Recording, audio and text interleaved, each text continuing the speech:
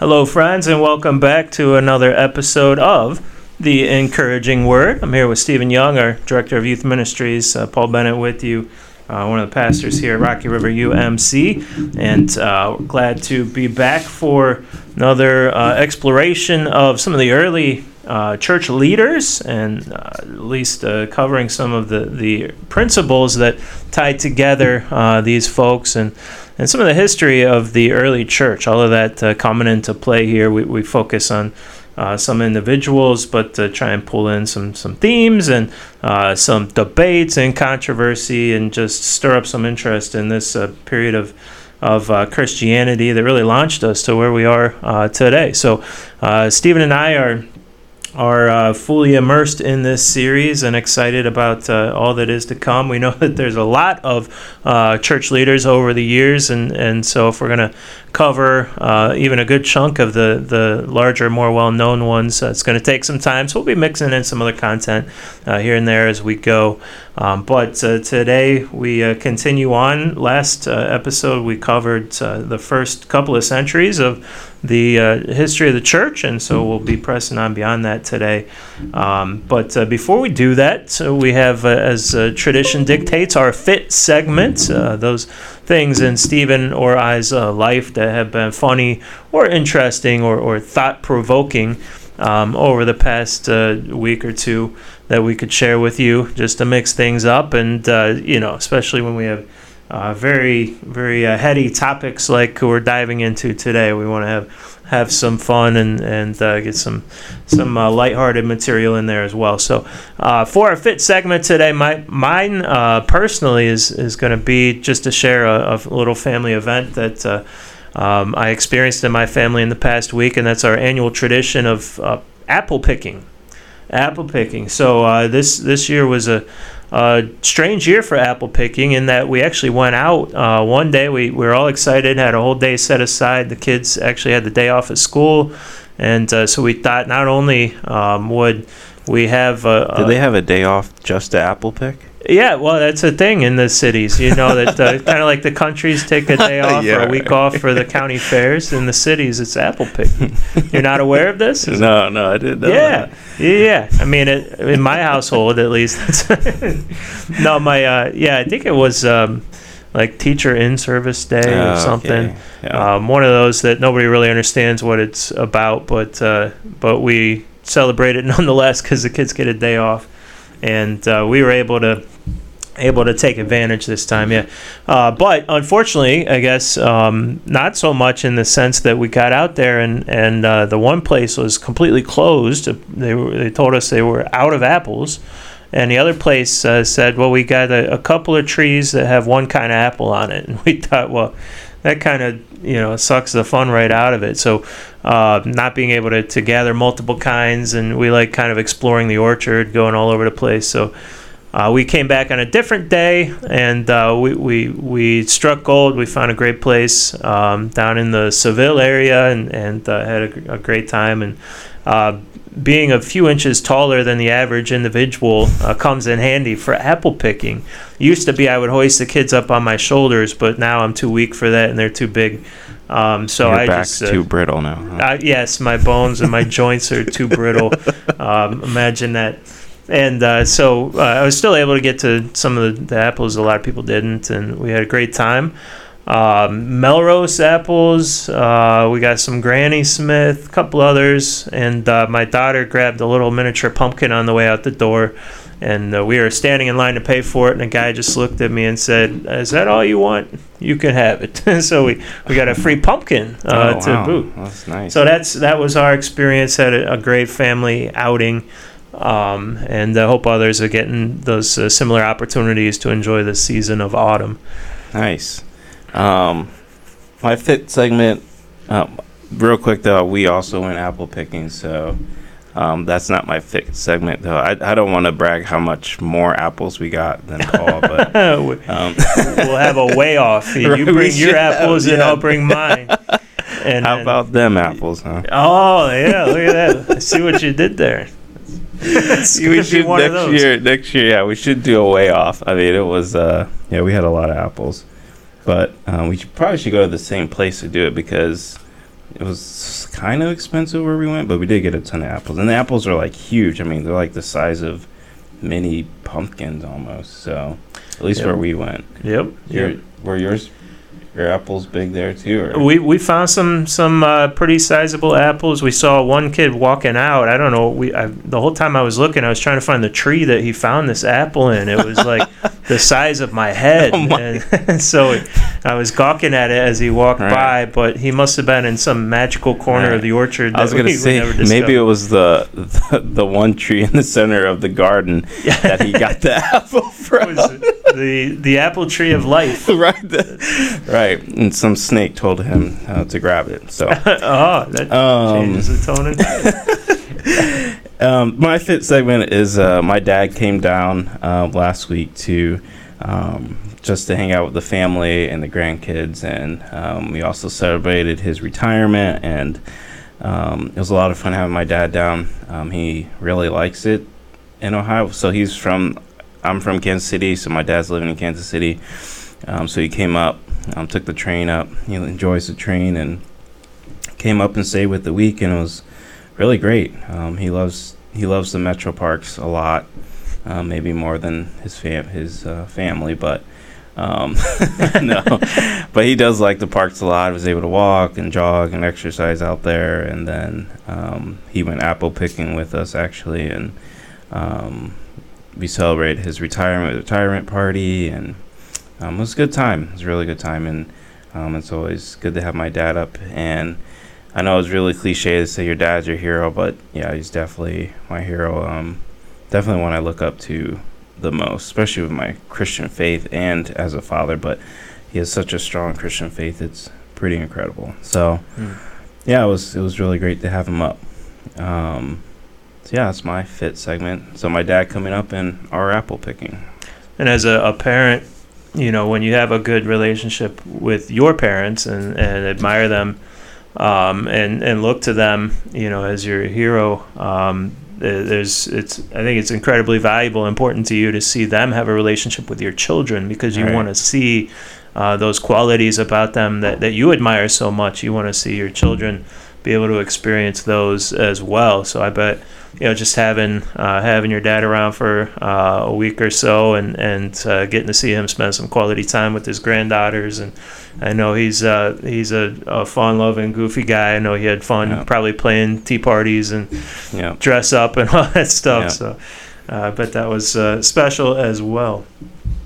So, we transitioned somehow from that to this period of persecution and martyrdom and ugliness in the Christian church. Actually, there's a lot of amazing things going on in this period as well. The church was growing like gangbusters, and just quickly a few notes to that effect before Stephen launches us into our first of the church fathers. These are some notes that I took just general to that time period. First of all, the last group of folks that we talked about were ones, I think specifically, that lived or were at least born during the time when the actual apostles, the apostles of Jesus, were still alive and were still influencing the early church in some way. This next group that we're going to talk about, the earliest of them was born in 100 AD. So I think, at least my limited knowledge, I think it was the Apostle John who lived longest and maybe died somewhere in the 90s. So this person would have been born after he passed. And so this is that first generation to be totally distinct from the actual apostles of Christ. And they lived, the ones that we're going to cover lived in the first and second, the 100s and 200s. They are called the Ante-Nicene church fathers or church leaders because they were before the creation of the Nicene Creed, which took place at the First Ecumenical Council of AD 325. So we're talking that period of about 100 to the early 300s at the latest. And just about where the church was during that time, in the first 50 to 100 years of the church, there was incredible persecution And in the Roman Empire, by the end of the first century, what I read was that there were believed to have been fewer than 10,000 Christians because of the persecution. Either Christians denounced their faith out of fear, or they were quite literally being extinguished left and right. However, their faithfulness and the conviction that was shown by those Christians that persevered eventually was contagious and grew the church to 40,000 Christians by AD 150, and then 200,000 by AD 200. The church was just spreading like crazy, despite the persecution. There were still pockets of persecution. It was sporadic, so that's definitely a theme in the early church. But this, at least the most severe persecution from the first century, had kind of passed, and the church was settling into a rhythm here. So with that being said, Stephen's got our first person we're going to dive into. So the first guy we're going to be looking at is Justin Martyr. So Justin Martyr was born in 100 AD, died in 165 AD. He was raised pagan in a Jewish environment, and he studied a lot in philosophy. And I might say these names wrong, but Stoic, Platonic, and other pagan philosophies, and then became a Christian in 132 AD. So he became a Christian a little later in life. And he said Christianity is a philosophy corrected and perfected. He argued that Christianity is the true philosophy. Justin Martyr also spent a lot of his time opposing early heresies of Gnosticism, Docetism, and Mechanism, which Paul and I have been discussing a little bit off air, that we might actually do a podcast after this series, maybe a standalone podcast on the early heresies of the church. I think that's something I really want to look into, because I think many of these early heresies into the church, we're going to find some of the same things in our culture today. But that's a side note. So his conversion quote is pretty amazing. He he became a Christian between 130 and 132 AD. And after conversion, he was speaking to an old man, and his life was transformed through a conversation with this older man. He said, "A fire was suddenly kindled in my soul. I fell in love with the prophets and these men who loved Christ. I reflected on all their words and found that this philosophy alone was true and profitable. That is how and why I became a philosopher, and I wish that everyone felt the same way I do." Those are the words of Justin Martyr, and really fantastic words of his conversion.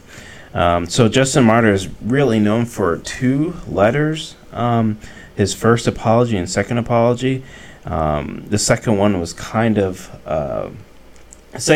was kind of a supplement to the first apology. And his first and second apologies, the first one at least, he's addressing it to the Emperor Antonius Pius. I'm probably pronouncing that wrong. It was first published in 155 AD, and it attempted to explain Christianity. Explain Christianity to the emperor, that Christianity was not a threat to the state. He asserted that it should be treated as a legal religion, and he wrote on behalf of every nation. He wrote on behalf of every Christian within the nation that Christianity was not a threat to the state. And his second apology was also addressed to the Roman Senate. And the second apology was meant to expose the real reasons behind the recent persecutions of Christians under the emperor. It also tried to expose the utter irrationality of allegations and propaganda spreading against Christians. So he was writing in defense of Christianity to the emperor, to the Senate, the Roman Senate, under all this persecution that the Christians were facing. He even argued that Christians are, in fact, the emperor's best helpers and allies at securing good order, and was convinced that the Christians would be good citizens. Another quote from Justin Martyr, that when he was threatened by death, right, when the prefect threatened him with death because Christianity was still being persecuted, Justin Martyr said, "If we are punished for the sake of our Lord Jesus Christ, we hope to be saved." Right? So he said no matter what the punishment, he hoped and knew that he would be saved by the Lord Jesus Christ. He also said, no one rightly minded turns from true belief to false belief. So he was truly believed in Christianity and the message of Christianity, believing it was the true philosophy. Also, a thing that's a little interesting about Justin Martyr, from his letters, we get a very good picture of the early church post-apostles, so the post-Acts. We get a very good description of the early church within his letters. And just a side note, this is information that Paul and I researched online. I've gotten some stuff from gotquestions.org and some stuff from Wikipedia and some stuff from all different sources, Christian books and whatnot. So, we did a lot of research here. So from his letter, he explains real briefly. He explains how a typical Sunday was. He said, "On the day called Sunday, there is a gathering together in the same place of all who live in a given city or rural district. The memoirs of the apostles or the writings of the prophets are read as long as time permits." So they would read the scriptures as long as time permits. Imagine that's how a Sunday was, that Paul or Dan would just continue to read the scriptures as long as they wanted. Then the reader would cease, and the president in the discourse, which he calls president or minister, discourse symbolish, he would speak about what was read and urge the imitation of these good things. Yet we would all rise together and send up prayers. And after they prayed, they would do communion, and then the pastor would come up again and give prayers and thanksgivings, and then the people would sing, and that's kind of how it would end. So it is a really good picture of how the church, a lot of similarities that we see in the church today were going on in 100 AD, and we see a lot of the foundation being laid. So it's really incredible, really good stuff. That's that subject in particular is always fascinating to me, learning how the early church worshipped, because part of me recognizes that times are different now, and so certainly things are going to look different, but I still feel like there's something authentic and pure about trying to mimic at least some of the principles that were present in the worship of the early church, within the lifetime, in some of these cases of the early apostles of Christ. What did the Apostle John or Peter, feel about what worship should look like? How did they blend for some of them, their Jewish background with this new covenant established through Christ, and what did that do to their worship? So, I read that same thing that Martyr's apology talked about and described the worship of the early church, and thanks for breaking that down for us, because it is encouraging to hear that most of the elements that were represented back then are still present in worship, but I think there's some things we can learn from as well, maybe that we've lost sight of, or we've changed our focus a little bit, shifted just a bit. I'd also add this real quickly. He talked about too that they also took offerings and stuff, free will offering. He said people would give according to their means and those who are willing. But what's really interesting too, he said essentially the pastor, he would take the funds and give it to the orphans and widows, those who were sick, those who were in bonds or in prison. In other words, he said, this is a quote, he said, the pastor, in a word, becomes the protector of all who are in need. And I thought that's an incredible way that the pastor is the protector of all those who are in need, which is a really, really cool way of seeing it. That's fascinating. Yeah, I don't know if this is worth the hop, skip, and a jump to the side, but it does. It reminds me of a scene from I just read To Kill a Mockingbird in the last year or so, trying to catch up on the classics, and there's a scene where these two white children visit an African American church, and they're astounded by the the poverty that's represented by the people there, and how simplistic the service is, and kind of laid back, and but how pure, I think, astounded by that at the same time. And one of the things that happens at the end of the service is the pastor stands up and he calls for the offering, and people start bringing a little bit forward, and they go back, and then they sit down, and he looks around and he starts calling people out. He's like, John, you haven't given yet. Come on up, or Betsy, I know you can do more than that. And he starts guilting them, saying, there's, describing this family in their community that is in desperate need, and saying we have to raise enough, for our friend to have his medical bills paid, or whatever the case was. And he insists that the people keep giving until they know that they can meet this need. So another neat connection, and just representing how authentic that practice, at least represented in the book, still is, going back all the way to the early church. Other things about Justin Martyr, real quick, I found a lot of the same, maybe it was on the same website Stephen was, but just to clarify, when we talk about an apology, so we say Justin Martyr wrote 2 apologies. It's, in Scripture we call most of the texts in the New Testament letters, and the apologies are kind of a form of a letter, and maybe that word could be applied to some of the texts in the New Testament too, but it's specifically a letter written or a document written to support and defend one's faith, maybe in a particular area or subject. But I always found it ironic that you call it an apology, but you're really not apologizing at all. You're saying this is what I believe, like it or not. Right. You're not apologizing, so it makes me want to go back and look at the origins of the word. So that's what an apology is, if that helps. And which is where we get apologetics. Apologetics, yeah. So obviously they have to be rooted in the same word, right. But the word apology just seems so different in nature than those others.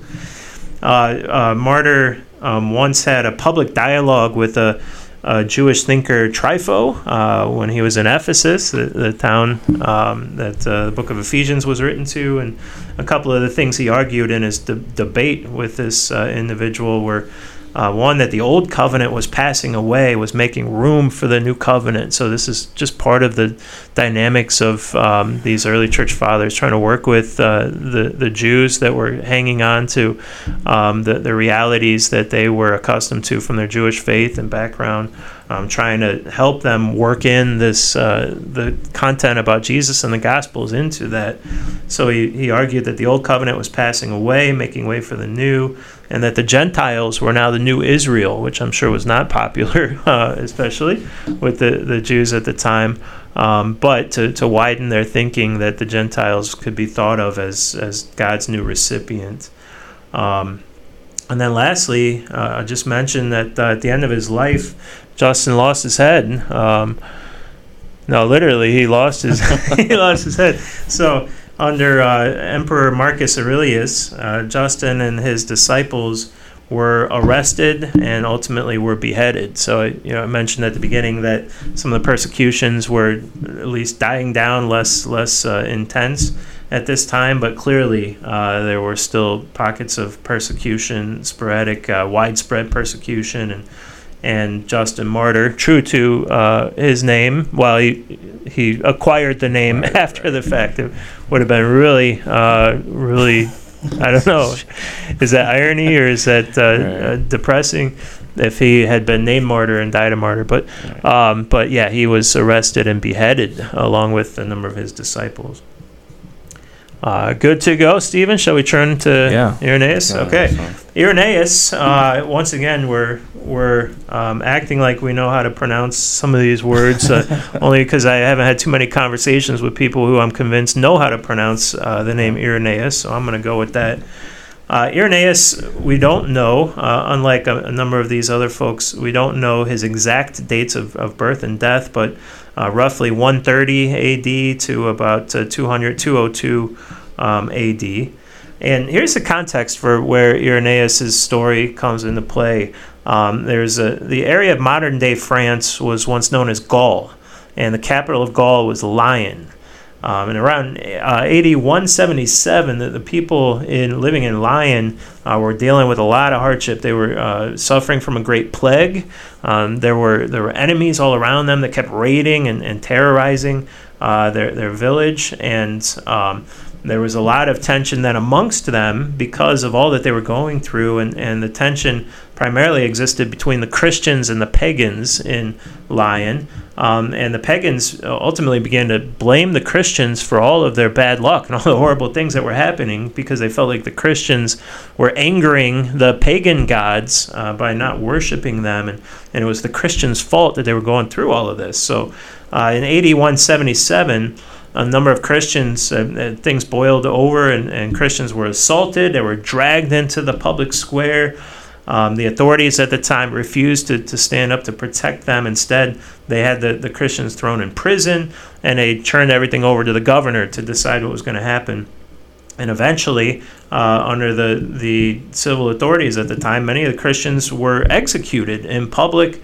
Others were just thrown in prison and basically thrown away the key so that they rotted in prison.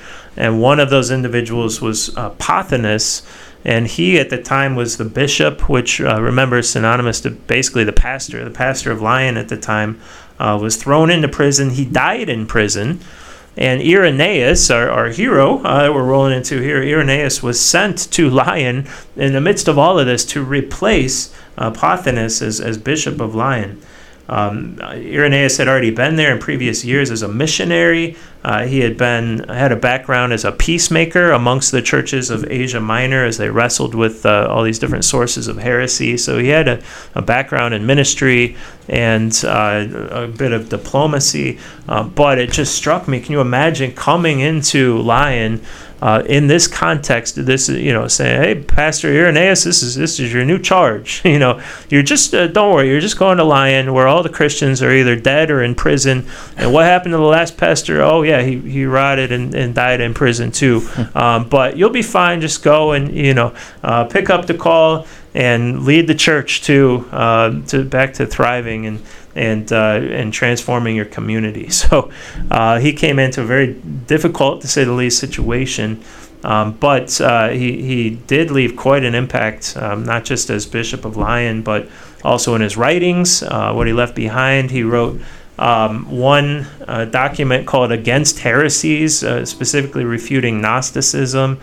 And this was important not just because of how he refuted Gnosticism, but because kind of the way things played out with Gnosticism, this huge, very serious heresy that spread through the church. Eventually, the church got their act together and they kind of stamped out this spread of Gnosticism. But what happened afterwards is they were so cautious in a desire to protect the people from falling back into it. They destroyed all the documents that the Gnostics had created describing their beliefs. So without Irenaeus's Against Heresies document, we wouldn't know a whole lot about Gnosticism, because as he refuted Gnosticism, he also referenced those beliefs about Gnosticism that Gnostics held as he refuted them. So we learn about Gnosticism in his arguments against it, and otherwise we wouldn't know a whole lot about Gnostics and what they believed in that day and time. A few other just tidbits, things that he accomplished. One, he advanced the development of the authoritative canon of Scripture, this idea that they needed to decide what was in, what was out, as far as what actually qualified as Scripture. The office of the episcopacy, he played a role in moving things along as far as eventually settling on this single leader system of the church as a whole. And just as a point of interest, he had met and been influenced by Polycarp, who we covered in our last episode. And Polycarp was the last of the first generation after the apostles, was the last man standing who had actually been influenced by the early apostles. And then here Irenaeus was influenced by Polycarp. And then beyond that, just a last kind of fun fact, Irenaeus, we mentioned, was a key leader in peacekeeping in the early church and all of the different debates and struggling against heresy. One of the things that he helped resolve was the debate about when Easter should be celebrated, because those of Jewish descent, Jewish heritage, felt like it should be celebrated on the same day as the Jewish Passover. But some of the Greeks and the pagans who came into the church believed that it should be celebrated on the actual day of the resurrection. Of course, we all know who ended up winning that debate, but Irenaeus was instrumental in keeping the peace as they sorted through that.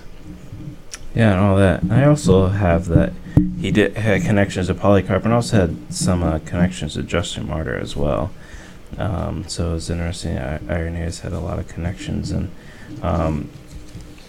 like we said, like I talked about before, I think you really need to do a podcast on some of these heresies. He also spoke against the heresy in which taught that the God of the Old Testament was different than the God of the New Testament. And he fought against that heresy and said it's the same God. He also spoke a lot about Christ fulfilling Old Testament prophecy, that it was through Christ that fulfilled Old Testament prophecy, which is interesting.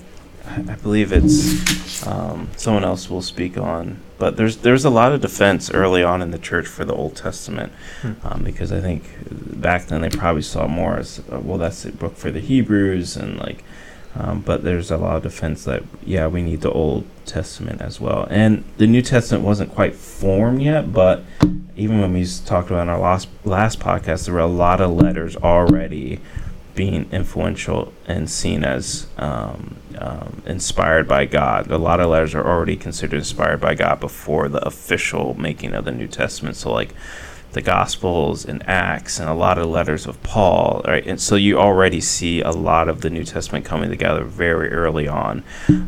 So that's very important for us too in our day and age to know that the New Testament wasn't just this kind of let's just gather some letters. It wasn't like this flippant thing. It was over a period of time in which the Christians were very serious about the text that they chose as not just what they chose, but also believed and were led by God to form the New Testament. So, yeah, that's what I have.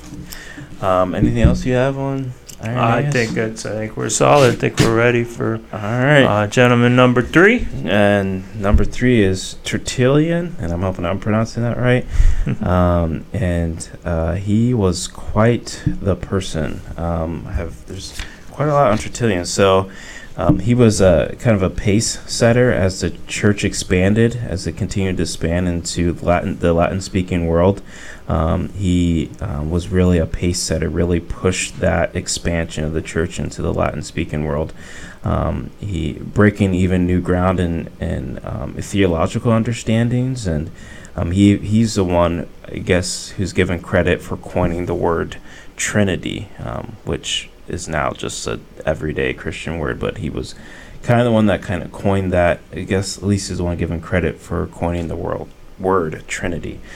So he was born in AD 45 and to a Roman centurion in Carthage, and he was trained in Greek and Latin, and he became a lawyer in Rome, which he was converted to Christianity in about AD 85. So he was also born and raised pagan, which is similar to who we had first with Justin Martyr. So he was raised pagan, not raised in a Christian home. Prior to his conversion, he indulged in the typical Roman life in Roman society, and which included sexual promiscuity. Promiscuity. Thank you. Enjoying the games in the arena, and he was profoundly affected. He was profoundly affected by the testimony of Christians who were martyred in the arena, and it is likely that his conversion was a result of that. So that's pretty fascinating to think about too. That people who were watching Christians be killed in the arena actually became Christians themselves, and he was one of them. So when he was about 40, Tertullian converted to Christianity. He embraced the gospel and was able to use his legal skills to defend Christianity from pagan attackers. Right? His apology defending the Christian faith contains one of the earliest and most eloquent pleas, even for religious liberty. Right? So we religious liberty that we hold so dearly here in America, we find its roots here in a Christian apology. As Paul said, apology is defense of the Christian faith, which pleads for religious liberty. He argued that the church was self-supporting and provided the most peaceful citizens to the state. Right, and it sounds a lot like Justin Martyr as well, who also spoke and wrote to the state, which we'll speak a little bit about later. He said the government should be protecting such citizens and not persecuting them. He also kind of believed though he was defending the church and didn't want the persecution, but he was also saying the persecution was also helping the church grow. Right? I think that he was one who was quoted that the church was growing through the blood of the martyrs. The blood of the martyrs was providing the growth of the church. Tertullian was quite a character from the readings, that he really was vocal, very adamant, very argumentative to the Christian faith. Tertullian, and also he had his belief too was he had a really strong belief in separating church and state, and he really believed that Christians should be very sensitive to the idolatry associated with the things that were going on in Rome during the time. So he was very sensitive to the idolatry associated with gladiator games, other violent things, the plays and literatures and administration, even business guilds. All the idolatry that was involved in the Roman society, he said Christians really, really need to be sensitive and conscious of the idolatry that was very rampant in Rome in that time. He's even quoted saying, "What has Athens to do with Jerusalem?" Right. So he's like, Athens has nothing to do with Jerusalem. Essentially saying, what does the state have to do with the church? Right. So, and a lot of that thought process we can find in our world today. Again, which I was talking to Paul before, that it's just really interesting that a lot of things that we're speaking about in the church in our world today, they were speaking about it many years before. What we're facing, and as you look at Ecclesiastes, there's nothing new under the sun. That's what Scripture says. So he also, like I said, he fought for religious liberty and inalienable rights for men, and really, again, fought for the Christian faith and apologetics. Later on, Tertullian's life, he adopted it's called I know I'm pronouncing this wrong, Montanism? No, that's my best guess. Which marked him as like a heretic in the church. Despite the move, his early writings maintained their popularity and value among his peers and have remained a valuable part of our theological heritage. So he kind of ended up following a philosophy which was really what made this philosophy so different was that he literally pulled himself away from everything and became very radical in his separation of church and state, that he became not involved in anything that was going on. So yeah, it's a little bit about Tertullian. Fascinating, and I'm sure Paul has a little bit more he could add to it.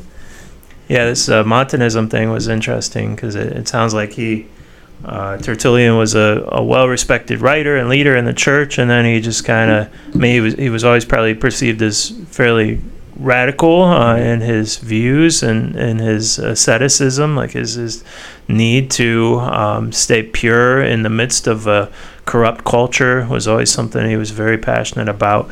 But I think his contemporaries kind of saw him go. Felt like he kind of lost it at the end of his life because they would suggest he went overboard with it. This Montanism was a movement where the folks believed that the end of the world was imminent, and so they demanded this strict moralism of the followers, because basically it was like the midnight hour, and everybody was going to be called to account, and if you didn't get your stuff together right then, it was going to be too late. So they urgently lived this life of extreme asceticism. It turned out that for Tertullian, the Montanists weren't even extreme enough for him, because what I read was that eventually he even left that movement, started his own movement in a different area, and ended up never kind of reverting back to traditional Christian beliefs, or at least the mainstream Christian community. And the movement he started actually lasted for about 300 years in Africa.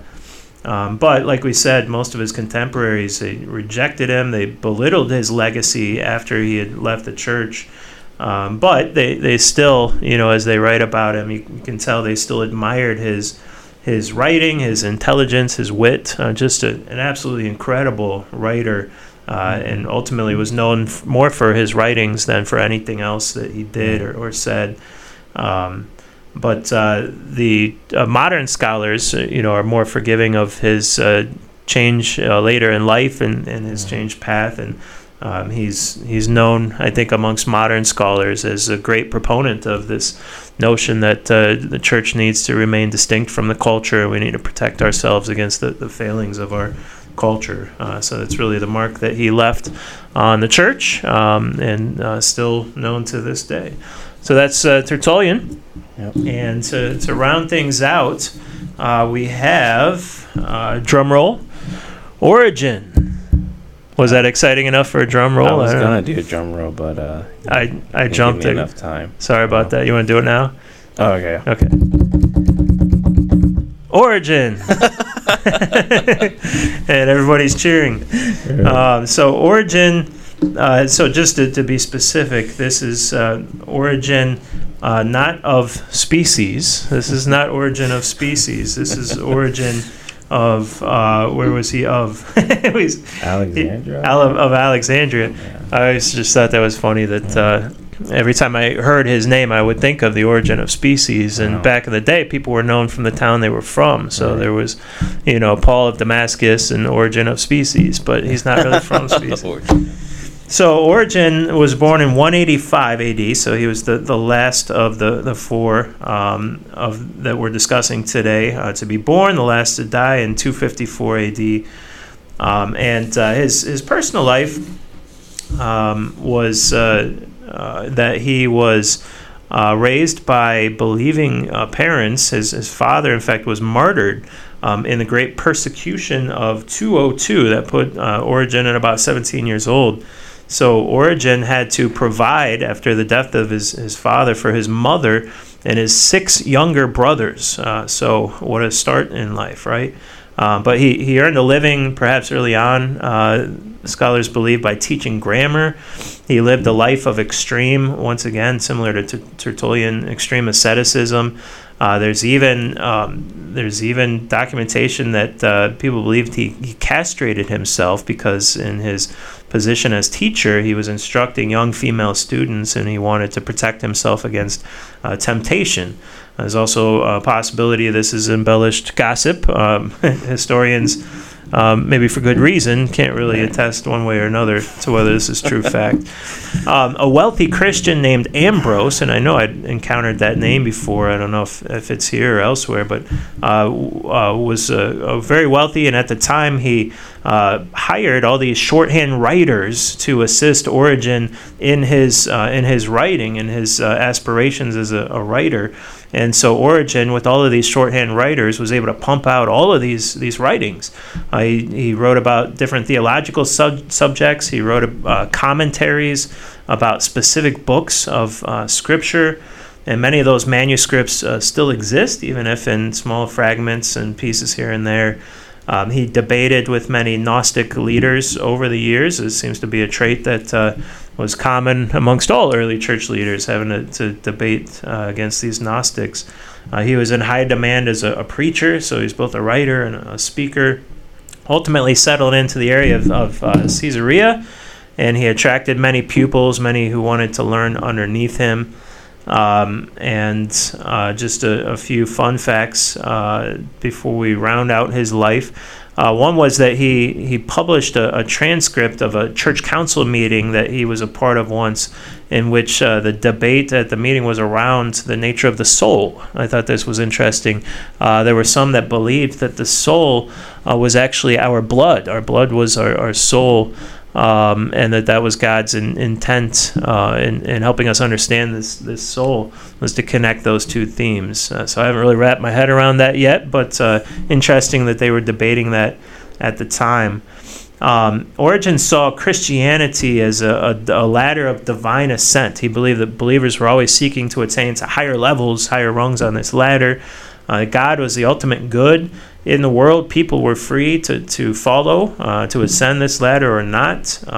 He believed that God created rational beings out of an overflow of love, but that these beings neglected to properly adore God, and so they fell from grace. And this is where I think his beliefs kind of strayed from traditional Christian views. He believed that these rational beings, as they kind of let God down early in creation, they fell, and the more wicked you were, the further you fell. The more faithful to God you were, the less you fell. So those that fell the least ended up becoming angels. Those that fell in the middle were human beings, and those who had the most epic falls because they were evil at heart ended up becoming demons of some sort. He believed that redemption was this grand education that a person achieved over a course of time by God's providence, in which their souls were restored to the original blessedness that God intended us to experience. And that the climax of this redemption of humanity as a race over time was the incarnation of God's pre-existent Son. So, clearly a believer in Christ and his role in our redemption, but a little unconventional in some of the less essentials here. His perhaps his most well-known and highly regarded commentary was about the Song of Solomon, which I thought was interesting. And he wrote kind of highlighting the mystery of this union between the individual soul, the bride that we represent, and the Logos, which is Jesus, the groom. So this relationship, and this is what Song of Solomon is, but he put his own particular flair on it. Let's see, his greatest influence throughout his life came through his exegesis of the Bible, so just breaking down and commentating on Scripture directly, his ascetic ideals. He was highly controversial amongst Christian circles. He was accused of allowing his pagan philosophies to come into his views of the faith and of the gospel, which I think we can see some hints of in what I've described. But in his people began to look down upon him after his death, and especially beyond that, hundreds of years later, by the 6th century, he was being denounced by church leaders as a complete and utter heretic. Of course, opinions change over time. We're able to value some of the things that he contributed. But accusations against Origen early on were these. One, that he presented that Jesus was somehow inferior to the Father. One, that he spiritualized away the resurrection of the body. So he wasn't as focused on the physical resurrection, just on the spiritual implications. He denied the existence of hell. He speculated about pre-existent souls and worldly cycles, so pagan philosophies coming in there.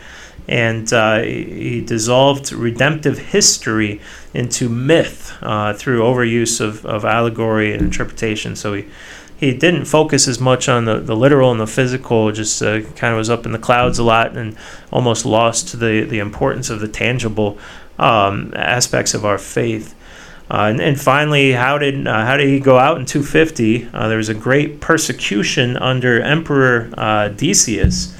So in 250, he would have been about 65 here. He was imprisoned. He was tortured during this persecution, but he was not killed. He survived and then passed away about 4 years after this. He was buried in Tyre, and his tomb was held in high honor for many, many years, even referenced by historians in centuries later who were writing about the period of the Crusades, were referencing the tomb of Origen right there in Tyre. So that's kind of a rundown on Origen. Anything you'd like to contribute there, Stephen? No, I mean, it sounds good. A little bit what you say about the textual criticism. From what I researched, I found is that he did a comprehensive guide to the Old Testament, and it's estimated it was like 6,500 pages long, and it took 28 years to complete this textual criticism of the Old Testament. But yeah, I think you covered it.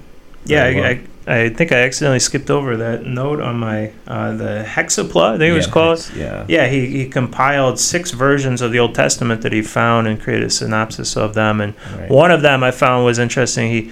He actually happened upon it when he was in Israel. He was wandering through the Jordan Valley, and he found this the entire text of the Old Testament, I guess, or what was considered Old Testament at the time, in a glass jar. So that was one of the 6 versions of the Old Testament that he compiled into one. Interesting.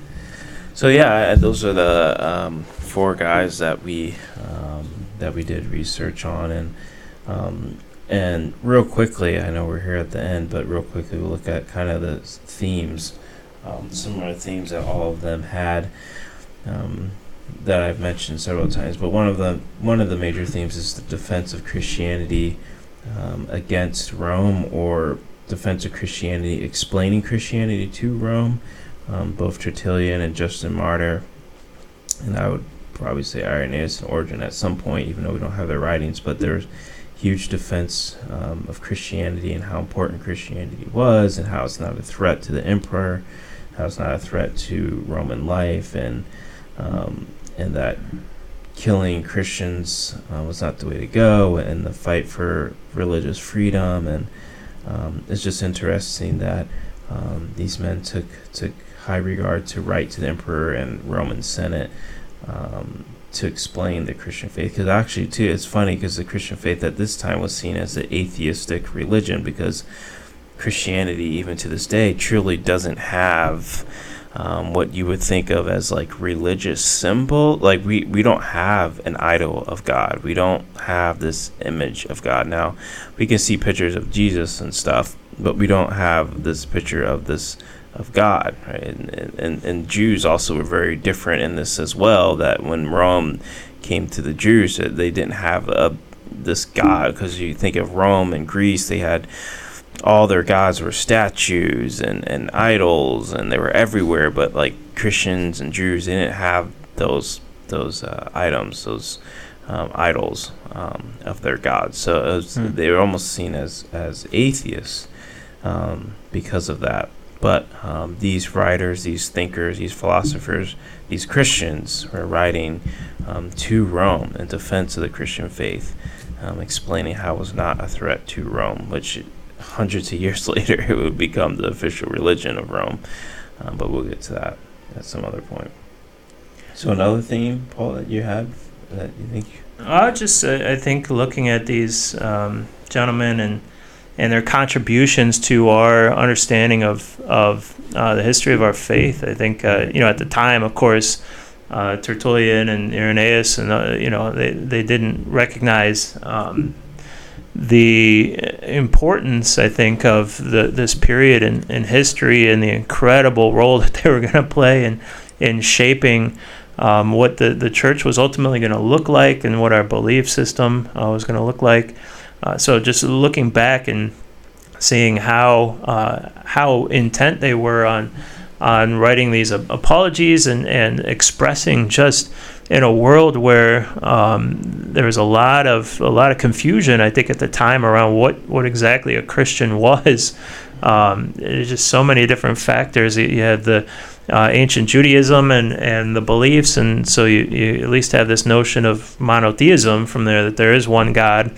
God, throughout the Old Testament, knowing that his people are going to be surrounded by people groups that worshipped multiple gods and worshipped idols and all this stuff. He kept saying, I'm a jealous God. Just you need to know that, guys. I'm a jealous God. There's only one of me, and don't stray from that. So you had the Judaism that introduces that thought, but Christianity continues this notion of a single God, but it really confuses things by saying that all of a sudden God has a son and there's a spirit, and then we talked about the notion of the Trinity coming into play. So Christianity is advocating for this, which throws off the Jews, and the Greeks and the pagans at the time still don't understand monotheism in general, because they're worshiping everything that they can see and everything that they have in their possession, and trying to get a handle on this early in the Christian church, and without the New Testament having been gathered and authenticated yet, so you can't just hand people a document and say this is Christianity, So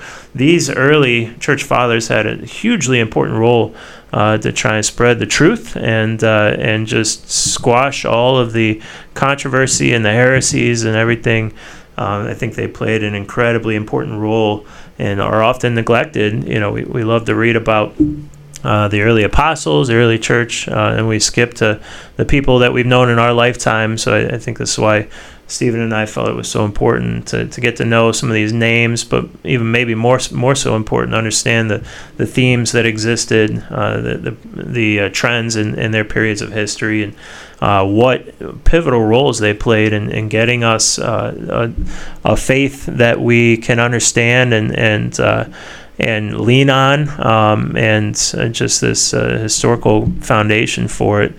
So important to us, something we take for granted. So I'm thankful, even though I can't pronounce their names, and up until a couple weeks ago didn't know a whole lot about them. Thankful for their contributions. Yeah, I think that's a good way to wrap it up there. So thank you all for listening. Thank you all for sticking with us. If you're listening to this far into the podcast, thank you so much. We're excited about what we have coming up next, and again, we pray that you continue to listen. We pray that this podcast is a strength and encouragement for your faith, and we'll be signing off until next time.